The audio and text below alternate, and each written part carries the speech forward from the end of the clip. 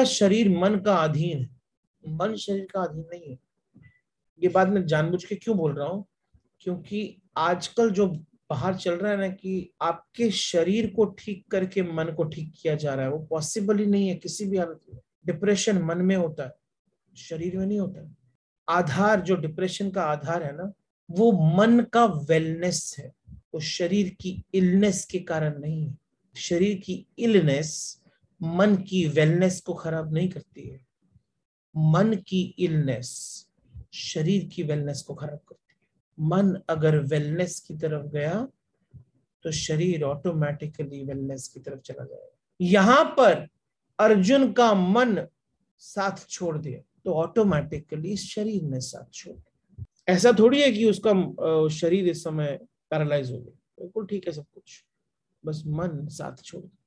अगर पराये होते ना, सीमा के उस पार के लोग, जो मैंने मेरे की सीमा बनाई है उसके उस पार के लोग होते ना पराये, तो अर्जुन को पता भी नहीं चलता कि वो हिंसक है, उसे पता भी नहीं चलता कि उससे कुछ बुरा हो गया, उसे पता भी नहीं चलता कि युद्ध अधार्मिक है।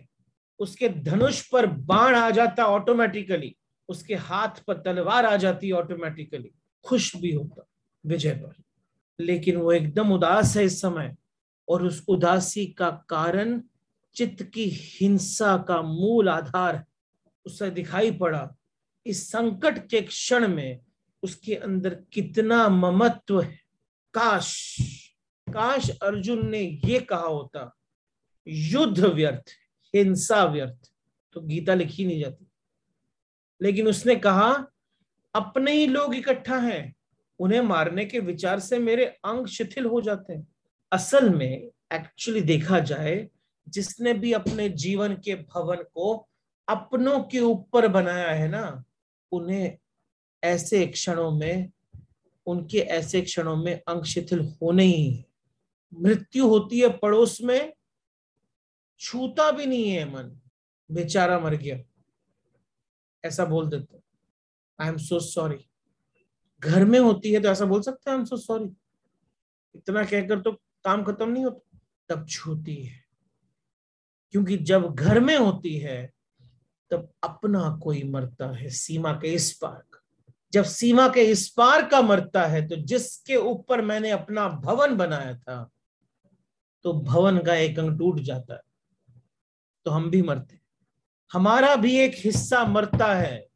और जब हमारा एक हिस्सा मरता है, हमने जो उस हिस्से में इमोशनल इन्वेस्टमेंट किया था वो मरता है, हमने अपना कुछ अंग भी उसमें लगाया था वो मरता है, उसकी जिंदगी से हमें भी कुछ मिलता था वो मरता है, हमारे मन के भी किसी कोने को उस आदमी ने भरा हुआ था वो मरता है।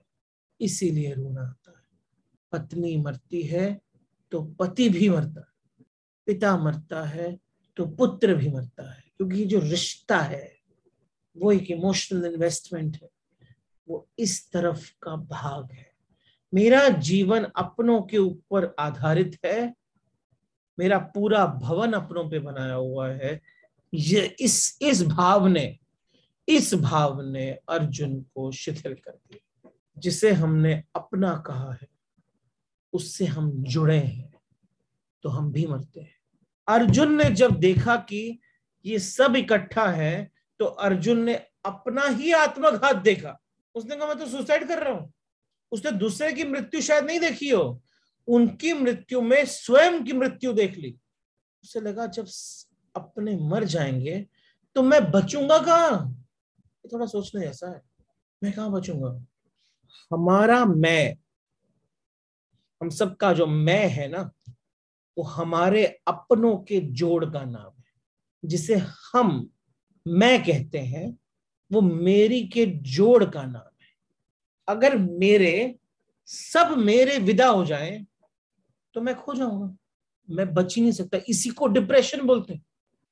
डिप्रेशन क्यों आता है? क्योंकि मैंने अपने जीवन का भवन किसी और पे बनाया हुआ है।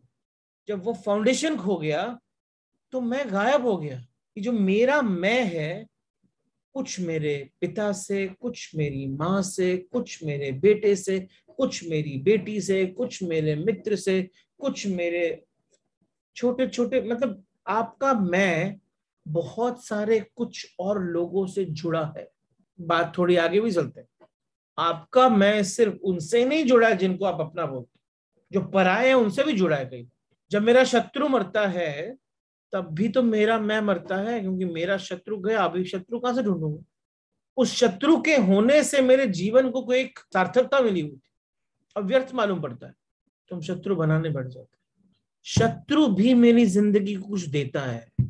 तो ये जो भाव अर्जुन ने पकड़ा है वो मैं का भाव है। अर्जुन को बहुत गहरे में ये दिखाई पड़ गया कि ये तो मैं अपनी ही आत्महत्या करने को उत्सुक हूं। तो वो नहीं मरेंगे, उनके साथ मैं भी मर जाऊंगा। जब मेरे मर जाएंगे तो मेरे होने का क्या अर्थ? यही बोला ना उसने, उस राज्य का क्या अर्थ जब उसमें कोई रहने को नहीं है? जब मेरे ही ना होंगे तो मुझे सब मिल भी जाए तो भी व्यर्थ है, यही तो कहा था उसने। यानी कि मिलना, कर्म के पीछे का कारण ढूंढ रहा है, मेरे और अपने में, मेरे और पराये में। जरा ध्यान से सोचना, आप और मैं जरा सोचते हैं। हम अपने लिए कुछ भी इकट्ठा नहीं करते, हम अपने लिए कम, अपनों के लिए ज्यादा होते हैं। जो मकान हम बनाते हैं, जो घर हम बनाते हैं, वे अपने लिए कम, अपनों के लिए ज्यादा होता है।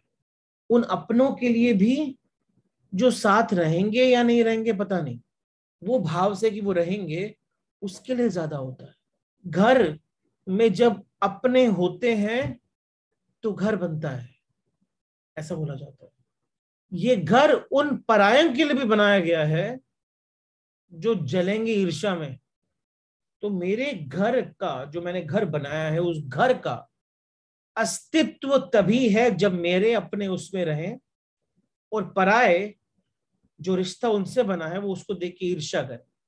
अगर इस पृथ्वी का सबसे सबसे श्रेष्ठ भवन भी तुमको मिल जाए ना, और उसमें अपने ना हो और दूसरे उसको इंडिफरेंट रहे, तो अचानक मुझे ऐसा लगेगा कि वो भवन झोपड़ी से भी बदतर हो गया है। क्योंकि वो पैलेस तो सिर्फ एक फसाड है, दिखावा। आप जो कपड़े पहनते हैं वो अपने शरीर को ढकने से कम दूसरों को दिखाने के लिए ज्यादा होता है, दूसरों की आंखों के लिए ज्यादा होता है। अर्जुन को लगा कि उस क्षण में कि अपने ही इकट्ठे हैं दोनों तरफ, मरेंगे अपने ही। अगर जीत भी गया तो जीत का प्रयोजन क्या है? जीत के लिए जीत तो नहीं चाहिए। साम्राज्य मिल भी गया तो क्या होगा अर्थ? कोई अर्थ नहीं होगा। ये जो अर्जुन का मन पूरा विषाद से गिर गया है, वो ममत्व का एक रूप है। ये विषाद हिंसक चित्त का है। इस विषाद के कारण ही कृष्ण को इतने धक्के देने पड़े अर्जुन को कि जाग। ये गीता जो है ना, गीता, भगवत गीता, वो कृष्ण ने कही कम है, अर्जुन ने कहलवाई ज्यादा है। चैप्टर 2 ज्ञान योग सांख्य, चैप्टर 18 कर्म योग, ये कृष्ण ने बोले हैं। बाकी के 16 चैप्टर, पहला चैप्टर तो अर्जुन ही खाली बोल रहा है, बाकी के 15 चैप्टर 2 और 18 के बीच में वो तो कृष्ण से कहलवाए गए हैं। अर्जुन क्वेश्चन पूछता, कृष्ण जवाब देता। तो अगर ध्यान से देखें ना, असली ऑथर कृष्ण नहीं, अर्जुन।